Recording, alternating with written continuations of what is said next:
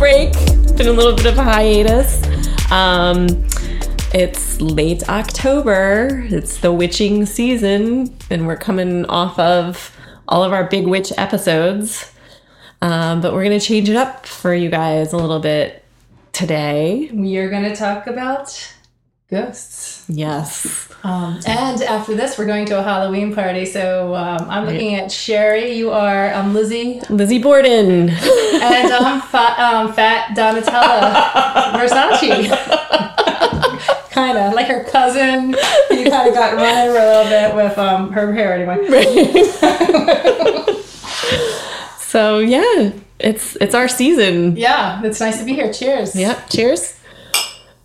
So yeah, I'm really excited to do ghost stories with you because I feel like that's kind of what brought us together. Exactly. Is talking about ghosts. Yeah, I mean that's kind of well, you know, like how you heard me talking about like a ghost story once in a party. You're like, hey, yeah, you're a weirdo like me. Hey. Yeah. So that's what really got me interested in doing this podcast in the first place, the idea of ghosts, you know, and even though I did kind of have some crazy superstitious characteristics, which I now maybe attribute to like having childhood OCD. I don't know if that's a diagnosed thing, but we can talk about that in another episode. Well, we also like to self-diagnose around here. I do. I'm writing a book about that with illustrations. Anyway, so I always loved a good ghost story, and now you have as well. Mm-hmm. And so I'm going to start my section of our podcast with just talking about some of what scientists say about why we see ghosts, because I thought it was interesting. And then you're going to talk about a famous ghost story, and then share some of our viewers, our listener stories. So yeah. Okay, so. I started reading a little bit about why scientists believe people see ghosts. Mm-hmm. And my first thought was like, damn you, science. Why? You gotta ruin it for everybody. Why?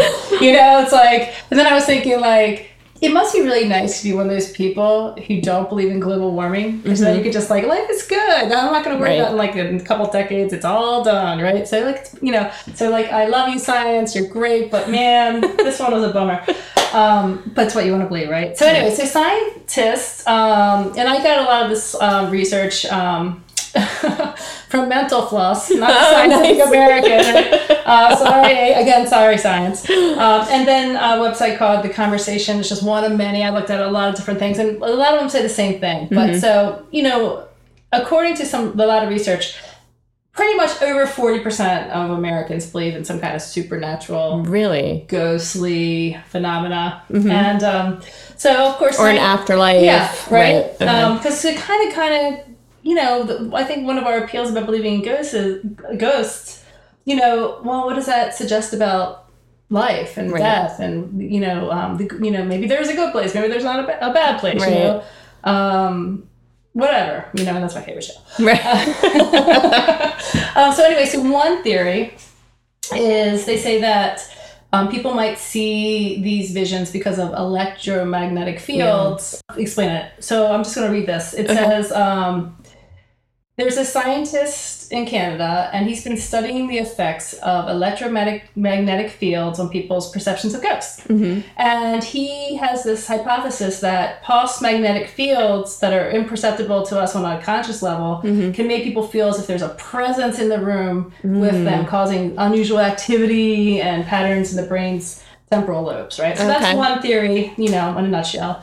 But so... You know, when you see shows like Ghost Hunters or like, and I've been on some like, you know, ghost paranormal like excursions, and they give you an electromagnetic field reader, and so you walk around with it and you're like taking readings and it's going back and forth, and you know, and so when it goes up high, they're saying that a ghost is present, but what science is saying is that it's not a ghost being present. It's just your perception of a ghost because the magnetic field is affecting you. Is that, am I getting that right? Right. Okay. And, you know, on top of that, the other theory is like, we just want to believe what we want to believe. So, you know, like, hey, yes, you know, so that's just kind of like the most common ones like we want to believe in these Right, things, you know? right. So the next one is infrasound, and infrasound is a sound that humans can't hear, but animals like elephants can. However, there are no reports of an elephant ever seeing a ghost on record.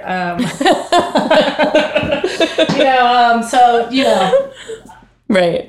I think there's proof right there. Right. Okay. So low frequency vibrations cause distinct physiological discomfort.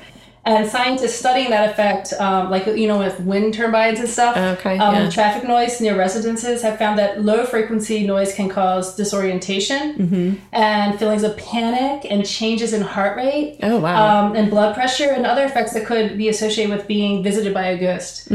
So if people who live around these particular turbines or whatever, they might experience this phenomenon more than others. Right. Possibility. Because it kind of creates this sense of anxiety in your body. And I guess you're not really, it's just like, you drive by those things, you can kind of hear that, right? So if there's a sound even lower, evidently, I guess. Oh, wow, yeah. So that's a possibility, right? Okay. And then my favorite is, because and we're going to talk about this a whole nother episode. Because I love this. But it plays into the Netflix show, House, what is it called? Haunting of Hill House? The Haunting of Hill House. Right? And I loved that. Yes, so good. So anyway, that's how I ended up with this look. I watched 10 episodes in a row, and now it's like Donatello's fat cousin. Mold. Black mold. Yep, black mold. And so there's a guy, an engineering professor in Clarkson University named Shane Rogers. And he has spent much time touring reportedly haunted locations looking for not so paranormal activity like mold growth. So his research shows that mold can cause symptoms that sound pretty ghostly, like irrational behavior, or just this toxic mold is creating people to act out of sorts and so on. And that's really interesting. I bring up Hill House because there's sort of that kind of plays in there very quietly and subtly, right? Like they're not trying to make a big deal of that. But I thought it was kind of clever of the writers to kind of have that in there because it is they're scientists have associated mold with paranormal phenomena and people seeing ghosts. But I mean, so 9 times out of 10 there's going to be mold in an old house. So there's probably mold in this outfit I'm wearing right now. I know. I mean, there's mold everywhere. So scientists are saying that the ghostly phenomenon doesn't exist at all. It's just a byproduct of exposure to toxic mold. Okay. Perhaps, right? Perhaps, yeah. This was an interesting one. Carbon monoxide poisoning. And so there was a study published. There's this, in 1921, there's a doctor named W.H. Wilmer, and he published this odd story about a haunted house in a journal. And it was about this family who lived in this haunted residence. And Jenny's doing air quotes. Yeah, haunted residence. And they began experiencing weird phenomena. And when they moved into this old house, and they would hear furniture moving around, strange voices in the night, the feeling of invisible specters, and they reported feeling held down by ghosts in their beds and feeling weak. And as it turned out, with a little bit more investigation, they had a faulty furnace that was filling their house with carbon monoxide. Oh my god! And after they fixed that problem, all those things went away. Interesting, right? And so that really got me thinking okay, you start wigging out, check carbon monoxide batteries and your little detectors. So a lot of these are being exposed to some sort of environmental toxin, right? That's possibly messing with your system and causing auditory hallucinations, visual hallucinations, just a feeling of unease in your body. Yeah. That's interesting. Yeah, right? And, leave it to the scientists. Right. All right. And the next one is sleep paralysis. Oh, which terrifies me to even think about. Yeah, I got a story I'm going to share with you. All of us. All three of us. Hi, Mom again. But she hasn't even listened. So when we sleep, we cycle through the different stages, and we start in that non-rapid eye movement, and then we move into a deeper sleep, and we cycle back until we hit REM. Is that how you say it, right? Yeah. REM. And then during this sleep, we're most likely to have our dreams. I just like, REM so much. So at this stage, we're kind of paralyzed in our sleep as well, right? And I think that's like just a safety mechanism so we don't act out our dreams. Right. So we're kind of naturally just, Yeah. But during sleep paralysis and into the REM sleep, we kind of are in this waking life. And those who experience it will feel awake, and yet they experience like dreamlike hallucinations, and they struggle to move. And a lot of people in this state have had stories of visitations from spirits. And I want to tell you one that really is interesting to me. Okay. So my friend Lisa's mom passed away from cancer, and it was a very grueling ordeal, very, just how it is. Right. And she was just finishing, while her mom's dying, she's working out of school, she's working on her master's, she's got her family, her life, she, a lot of things going on, and her mom passes away. And she, it's cremated, that's what her mom wanted. And so when she brings her mom's ashes home, and they kind of get back to their normal life. And so one night she goes to sleep, and as she's sleeping, she feels something take her hand, and she recognizes the touch of her mother's hand in her hand. Yeah.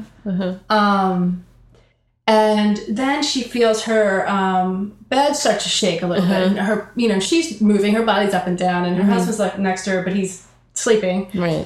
And she looks up and she sees her mom, and and her mom looks at her. And she's like, just to look at her face, she's just like, you're fucking up again. Right. And she's like, got that look. And then her mom suddenly, she says, her mom turns into this like, and it's kind of scary to me, like this kind of demonic, kind of gothic looking face, And then she moves away and she goes back into the closet, in her closet.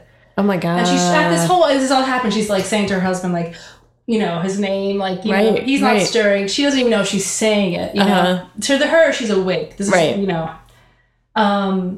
and she gets up in the morning and she tells her husband about everything that happened. And he's like, I didn't hear any of that. Right. But he's like, well, Lisa, your mom's ashes are in the closet. And she's like, what? And they had been doing some renovations. So when they were renovating the room that they had them in, he had put them in there to keep them safe. Oh, and did Mama not like that? You know what I mean? Like, she's pissed about being put in the closet. So took them out, and that was that. But that experience in terms of sleep paralysis and having those kind of physical sensations and those visitations, are not unusual. You know what I mean? People, that's a common experience of having these like ghostly appearances. But that one just was so weird that they could, whatever. Think of it what you will. So sleep paralysis is definitely one of those things that. Have you ever experienced sleep paralysis? No, but like after I was reading all this stuff over and then I was kind of bummed out. Like I'm like, I love that there's explanations, possible explanations for it. I do like that, but I also like the mystery. To let the mystery be. So to let the mystery be a little bit, I just kind of indulged in a little Reddit reading. And so I went on Reddit. Love it, yes. And I just read a lot of stories about paranormal experiences. Like, okay, these all sound crazy. Like, cool, no one's talking about, ultrasonic test booms and blah, blah, blue, blah, blah. Mold growth and so it's kind of like, okay, I can still, because that's the fun of it, right? And so that's kind of another theory is like, someone tells you it's real, you believe it's real. And they do studies like, for example, if someone says, I saw the spoon bend, right? And that people who are in that study will say, I did too. But if you say I didn't, then most people, so we kind of, it's like the pack mentality. Yeah, right? Yeah. And then the other thing about scientists say about it is just like people just want to believe, and there's a reason. There's lots of reasons. X-Files. Yeah, right? Yeah. I mean, because the whole implication of it is like, if a spirit sticks around, then it means that there's more to... There's something else. There's something... Yeah. We're not just... there's a whole lot of things it could mean. Yep. And it makes us, ponder what else is out there, Right. Whatever. And that's kind of, so reading the Reddit things was kind of fun. But that same night, I had trouble sleeping. Uh-oh. And what I finally did was probably about 2:30 in the morning, fell asleep. And I wake up because I hear a man's voice say my son's name. Uh-oh. And I wake up and there's nobody there, And I'm like, okay, I just totally dreamt that. I woke I heard it in my dream. I woke up, but it was so real. It was like, yeah, and it wasn't. I've had a lot of that. Yeah, I'm like, all right, I am not reading this stuff before I get to bed anymore. So anyway, so that's science, and I, no offense, science, I love you. Some of my best friends love scientists. No, I'm just kidding. And it's great. It's cool. You have to have some rationale behind what seemed, I mean, I love a skeptic too. Yeah. And I think we've talked about this before in other episodes, just respecting a skeptic. Yeah. I mean, me personally, I'm of the mindset of I'll pretty much believe anything until you disprove it to me. So I'm open to pretty much it all. Even Bigfoot, and I know you hate Bigfoot. My thing about Bigfoot is maybe, but I mean, unless he has a whole tribe, he's dead. But you never know. Maybe they live for hundreds of years. We don't a parrot know. Can live for 80 yes. years. A parrot lives for 80 years. I'm saying. Right. Anyway, I just first thing of that because my dad was telling me how he has a cockatoo, and it's at least 30 years old now, and I'm you're gonna inherit that thing. He was telling me this story today, and I was thinking that myself. I have a cat, but that wouldn't be good, Whatever. It talks. People have to write them into their wills because they live so long. Oh yeah. Well, yeah. Well, I guess it would be me and Sherry and Clarence.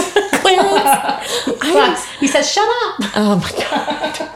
Anyway, that brings me to, so we have some, that's just some theories, and if you're interested, you should look it up. It's really interesting stuff. Yeah. But I'm really interested in the mold one. That one, I'm well. okay. Yeah. Because that makes sense. Mm-hmm. Hauntings in old houses. Right. And, it's so bad for you. Right. And then I was also thinking, with also all of our witch research, one of the things that they were thinking, some of the science behind the Salem witch trials, why the girls were reacting in such ways. They were screaming and clawing at their clothes and accusing everybody and saying, unseen witches were harming them, was that they were poisoned by mold that was on the grain that they were making bread out of. So, yeah. What if it's all just mold? Oh, it probably is.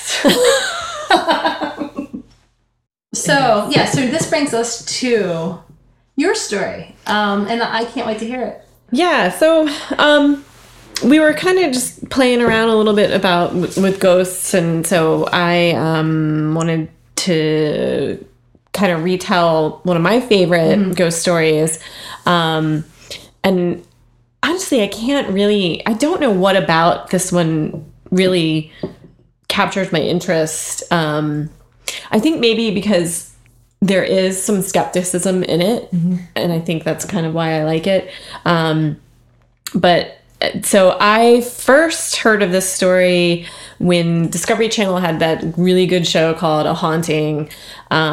And since then, there's been a major motion picture made of this story, and then a couple other episodes on different, haunted shows.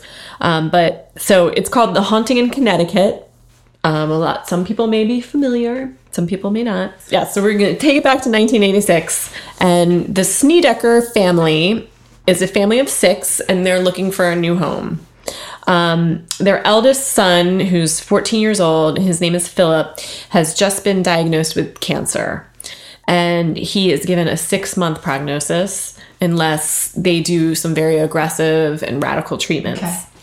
Okay. So right off the bat, terrible stress, family in turmoil. The family currently lives in upstate New York, and the hospital where Philip is getting these treatments is in Connecticut, and it's 300 miles away. So the mom is doing an 8-hour round trip daily for her child to get these treatments. So it's like of the utmost necessity that they move. It's just not making sense. So they're also having a hard time finding a house big enough for their family, close enough to the hospital and within their budget, because they're a one-income family. And it's looking to be pretty impossible. Plus, landlords aren't really that keen on renting a house to a family with 4 kids. So it's getting more stressful. You know, that she's looking for properties, can't find anything. One day, Carmen stumbles across a large house that is under renovation, and it has a for rent sign in the window. And so she goes in, and she's kind of like, you know, this is never going to work. This house is huge. It's not going to be in our budget. It's like a really grand house. It's large. It has a lot of like ornamental work, and hardwood floors, high ceilings. It's beautiful. Big open rooms, stained glass windows. It has enough bedrooms, and it's close to the hospital. So she's really afraid to get her hopes up, but she goes on the tour anyway, gets with the realtor, and is delighted to find out it's well within their budget. Well, red flag. Right. And I feel like that's like the beginning of so many of these stories, you know, like why is this house so cheap? Yeah. Oh, really, anything, right? Right. Yeah, there's like one of 2 answers. Haunted, murder. That's like me with shoes. Like, oh, that's a good price. And then like a week later, like, oh, the heel's off. Okay. Yeah. Sorry, not the same thing. Get what you paid for. So it's within their budget. They do have to wait a little bit to complete some of the renovations. Okay. But they start to move in. And so they decide that the house has a finished basement, and they decide that that's like going to be a perfect bedroom for the 2 oldest boys. And so they start moving in. And as the parents are moving in, they discover that there is an additional room in the basement that they didn't see initially when they were like touring the house to rent it, because they were doing all the reno work. Right, yeah. And so the parents go into the room, and it's kind of strange. There's old metal tools, there's surgical equipment, there's metal tables, there's chemicals in jars, and there's a very large freezer. Oh my God. So suddenly they realize why that rent was so cheap. It's because it was a former funeral parlor. Oh. Yeah. Okay. Which, I don't know about you, I kind of have a funeral parlor aesthetic going on in my house, so I probably would have been psyched, but I don't know so much about the mortuary part, actually. So they have no choice but to stay. Yeah. Because they have sunk all their money into this move. Welcome to America. Right. And not only have they sunk all their money into the move, they have tremendous bills for treatment for their son. Yes. So they decide that they're going to just remove all the equipment, hide the stuff, and just not talk about the history of the house with their kids, especially since Philip is in this like really fragile state. Like he's been diagnosed with a terminal illness. So he's kind of looking at death right in the face. Right. So, and so from the first day, things are strange when they move in. There's a story about how Carmen is mopping the floors before they're moving in the furniture, and she's mopping and the mop water turns like blood red.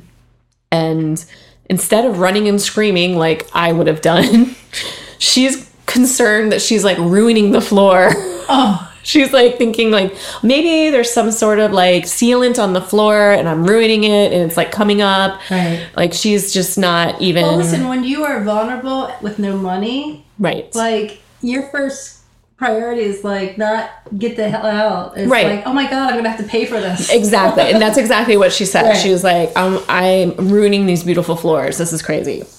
So, that's like, there's already the red flag of of the rent being cheap. Then they find all this stuff. There's a scientific explanation for this red. Right. Who knows? So there's shade science. So there's always an icy chill in the air, no matter how high they turn the thermostat up. The house is always cold. And then the two older boys start reporting that they feel like they're watched when they're in their room in the basement. And then Philip starts saying that he hears someone calling his name at nighttime. And then also at that time, it becomes apparent that Philip somehow has figured out that this house was a former funeral parlor. Okay.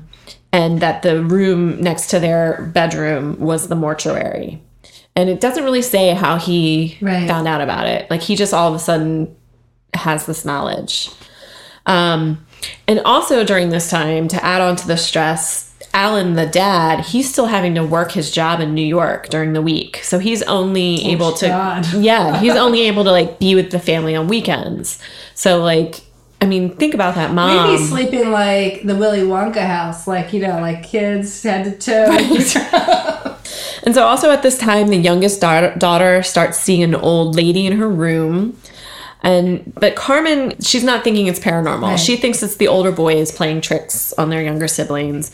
And she's like begging them not to tell the other kids about the house because Philip has already told his brother that he shares the room with about what's going on.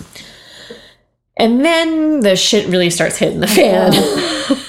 So at night in their basement room, the boys start seeing shadowy figures moving.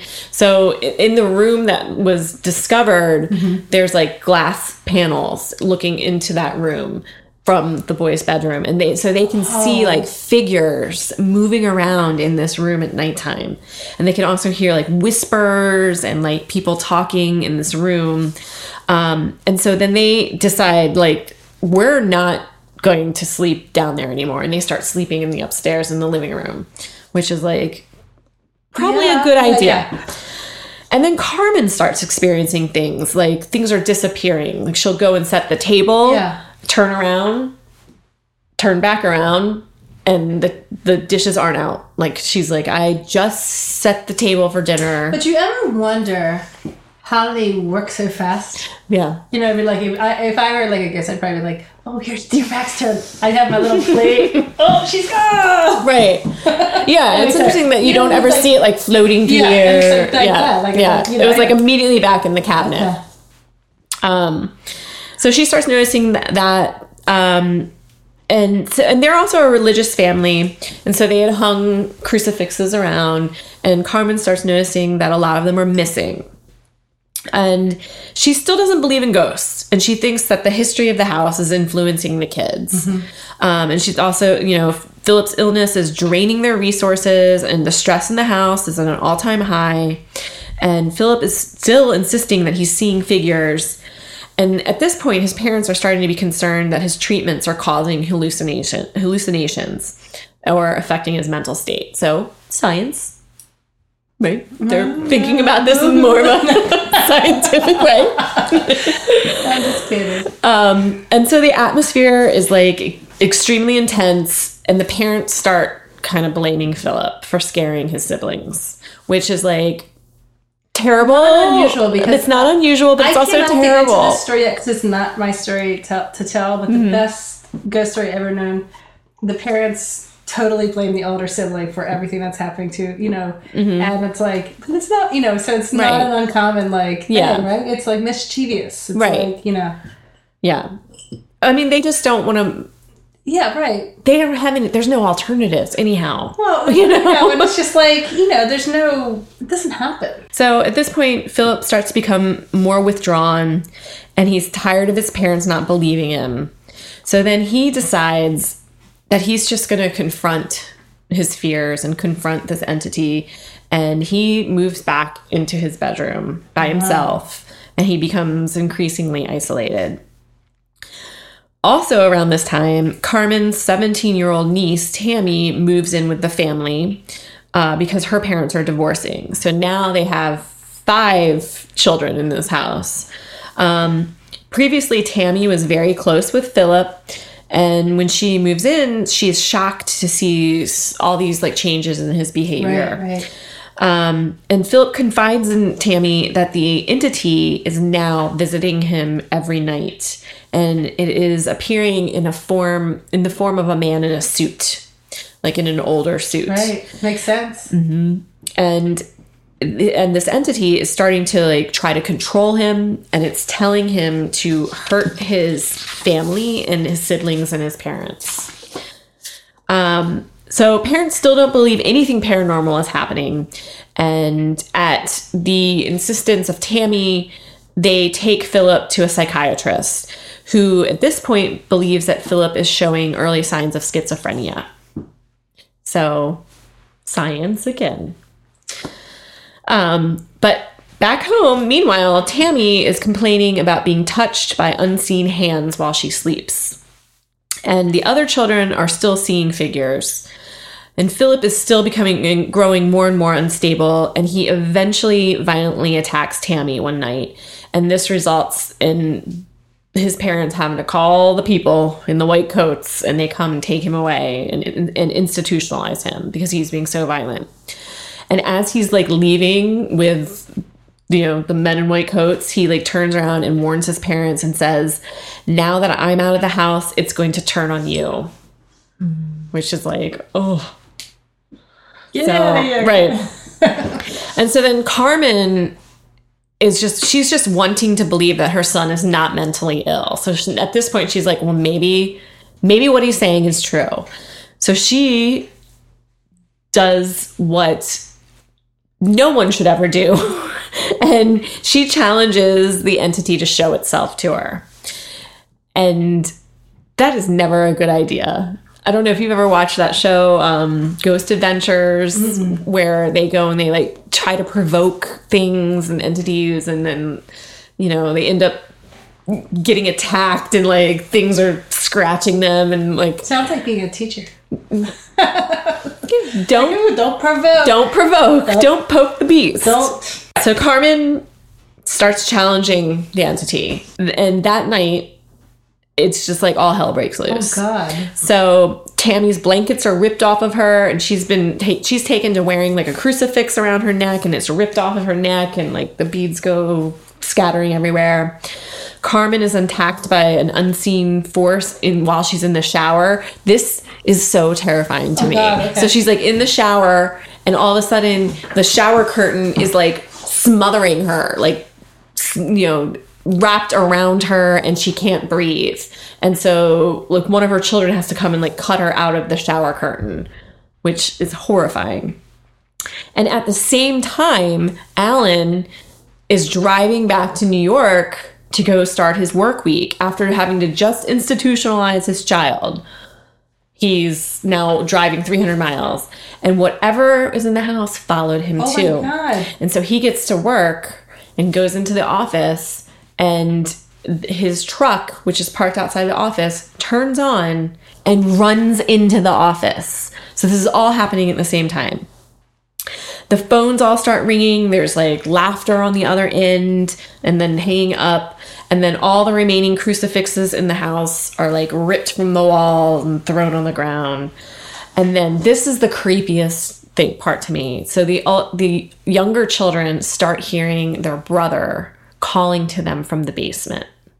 No. Yeah, right. Like, and he's not there. He's in the hospital. Like, that's just like, it's mimicking. Oh, right. That really bothers me. And so here come into the picture Ed and Lorraine Warren. Have you heard of them? Yes. Yeah. Okay. So they're the movies, right? Yes, they're like the famous demonologists. And Are they still alive? Lorraine is. Okay. She's pretty elderly. Ed died. He died a while ago. Okay. I think he was like in his late 60s, early 70s. So you may know them from the movie The Conjuring. Well, that's how I know. Right? But they're just I'm just. But they also I'm just riding your coattails here. They were involved with the Amityville Okay. horror. Yep. That was to me the scariest movie of my childhood. More so than the Poltergeist. Oh, okay. I mean, Poltergeist wasn't that scary to me as a kid. It was just the movie I kept watching and Right. But that movie Well, because there was the kernel of truth about it. was terrifying to me. Yeah. Right. So they were involved in that. And somehow Carmen gets in touch with them and they agree to come and check out their house.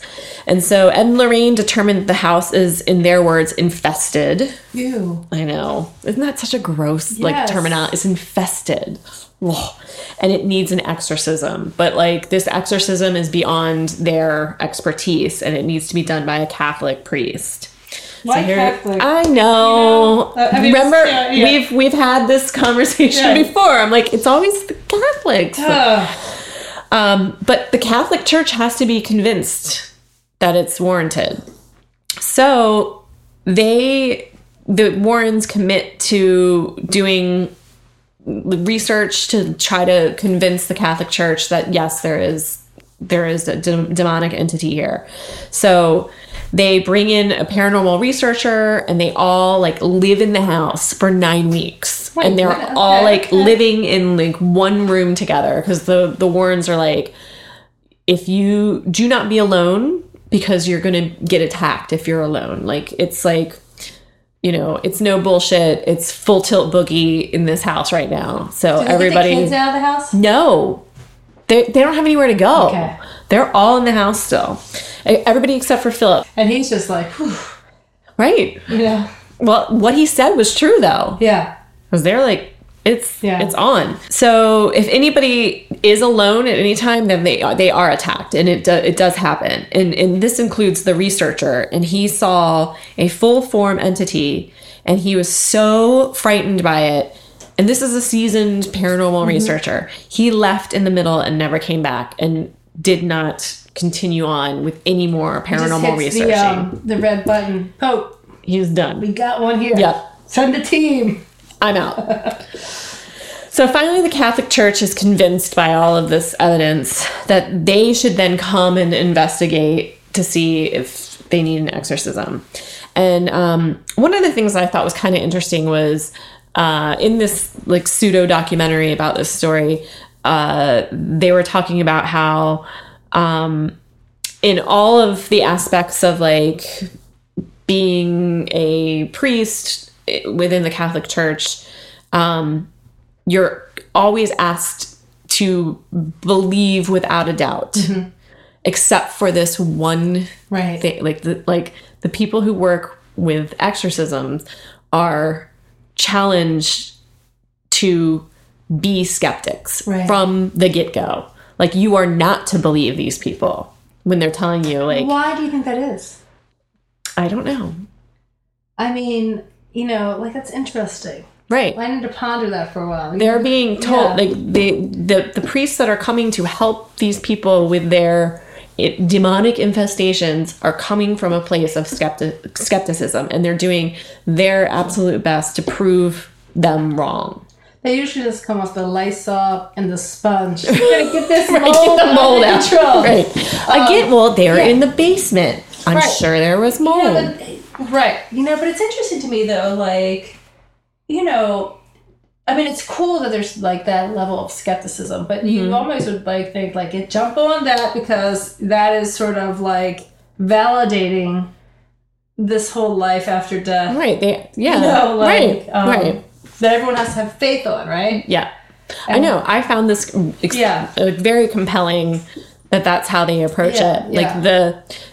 The priest who's going to be doing the exorcism has to be his belief system has to be totally in opposition to everybody else's. I don't know. It's just, it's really interesting. It is interesting. I agree.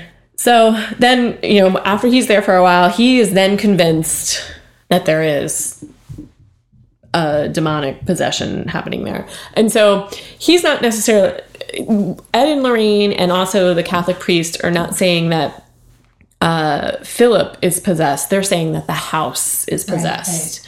So it needs to be exorcised. So once he's convinced of this, the priest then blesses the house. And during the blessing, the entity just ratchets it up beyond belief and starts breaking things, choking people, lifting them off the ground.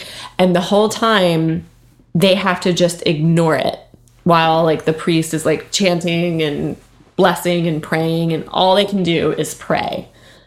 Meanwhile, I don't know if I could just sit there and pray. And it's you can't leave. You have to stay in there.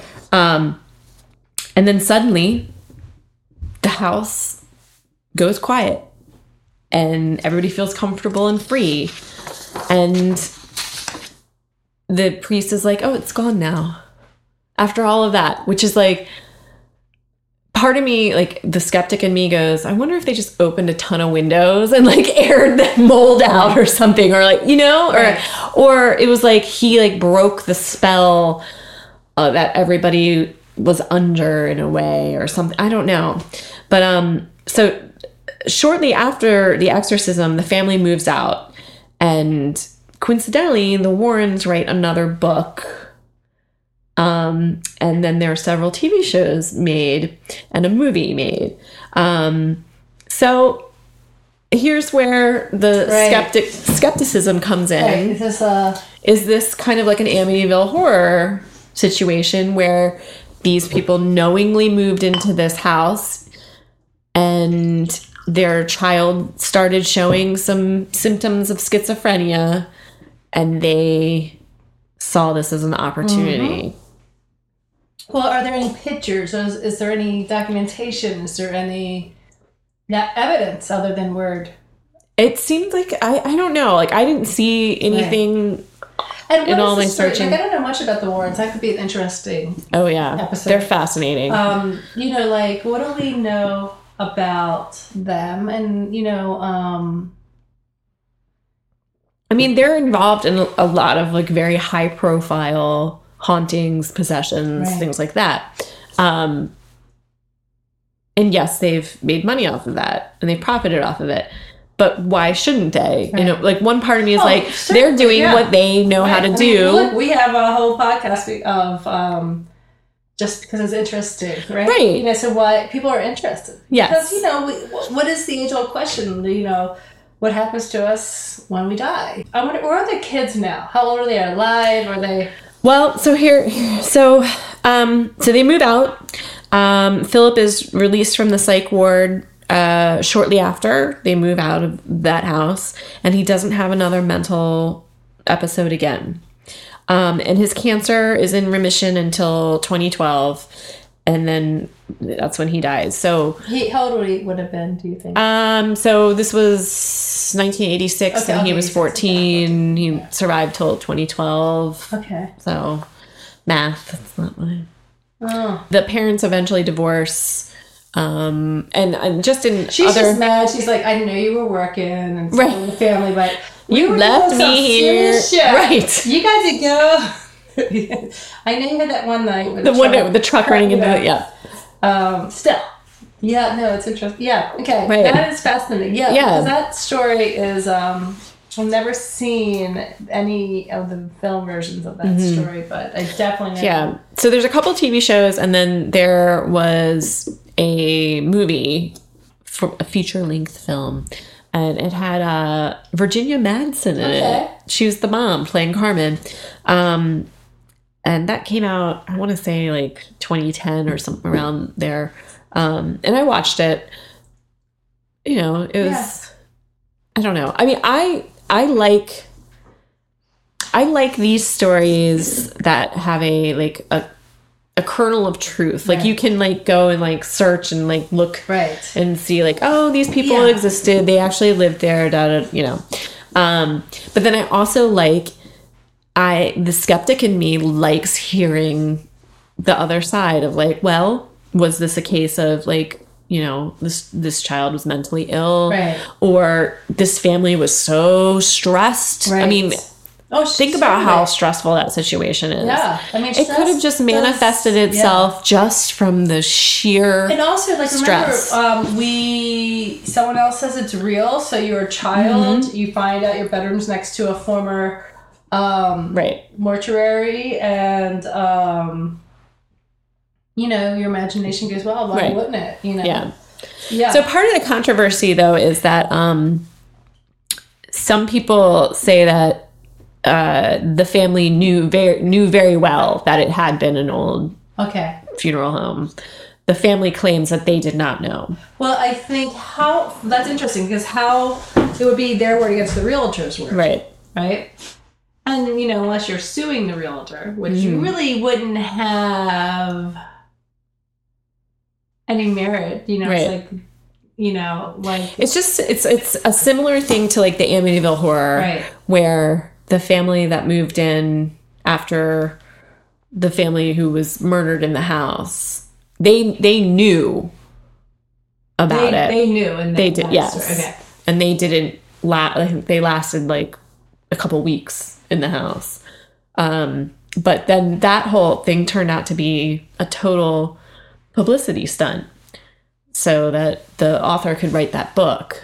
They were all in cahoots with each other. So people wonder if this isn't the same thing. And especially since the Warrens were involved in both cases. Yeah. So what did the Warrens say? Because they didn't write the book. They didn't become famous until... Did they ever write a book?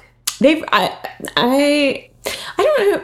I think they have written their own books. I have to look them up a little bit more. They definitely like consult on everything. They're kind of like they're like the Kim Kardashian and Kanye West of the paranormal world. So the takeaway from this story is, was this a true haunting? Was it a case of mental illness? Was it a case of like just an extremely fractured, stressed family? Or was it a total hoax to get money? And as far as we know, this building, is it still standing? I think it is, yes. And is it lived in? Is it... I think it is lived in, and I think like the next owners are like, we've never had any problems here whatsoever. So... And and what's interesting about that is like the owners that own that Amityville house say the same things, and a couple other houses that were like big, you know, haunted houses. Like the next owners are all like our favorite one that we, the Evergreen house that we will have to get into. Yeah, eventually, at another time. I know. So I want to tell people about them, like. You know, kids, and I'm like, no, I don't want the house themselves. Like, why are all these teenagers sitting around? Yeah. But it's so interesting. Yeah. So we had some people type in some stories. I put out a call for people's favorite ghost stories, either true or literary, and I got 2 back that were actual stories that actually happened to the writers. And so I'm just going to read their emails.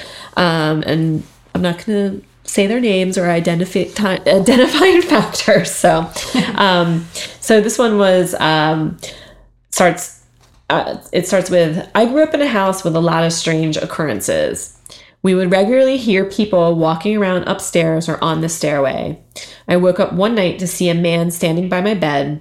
At first, I thought it was my dad, but then I could hear my dad's voice downstairs.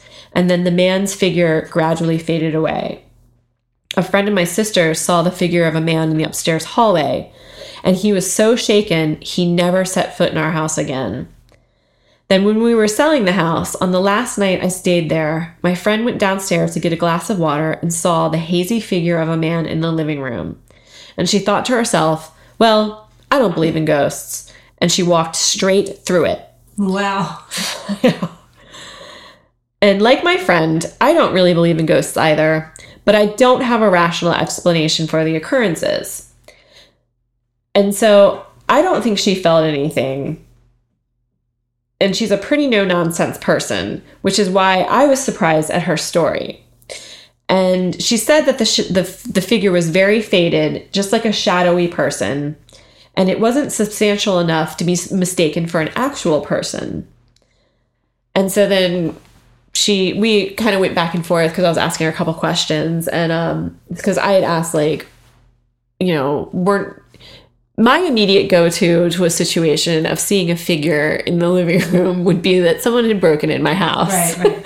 And I am not going to, like, go towards that person. And so it's just super interesting to me that, like, the friend was like, I don't believe in ghosts, so I'm just gonna, like, walk through this. I'm in control. Right. That's exactly what this one was thinking.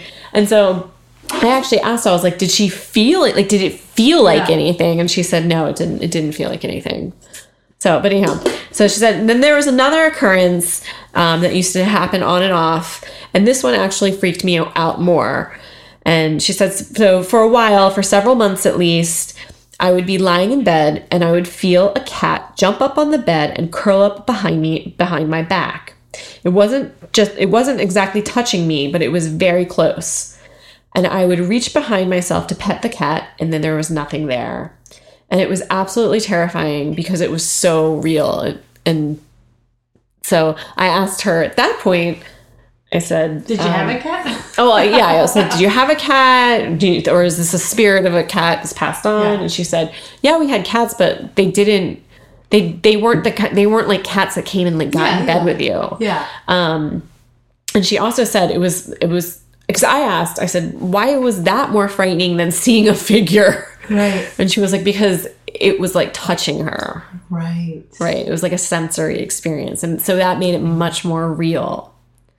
Because she said that the other ones, when she saw, like, a figure, when she was, like, sleeping and there was a figure beside the bed, she wrote it off as, like, sleep paralysis or, like, part of a dream or whatever. She said this cat experience was, like, she was fully awake. Yeah. There was no mistaking it, which I thought was really kind of interesting, coming from a person who's like, I don't believe in ghosts. Right.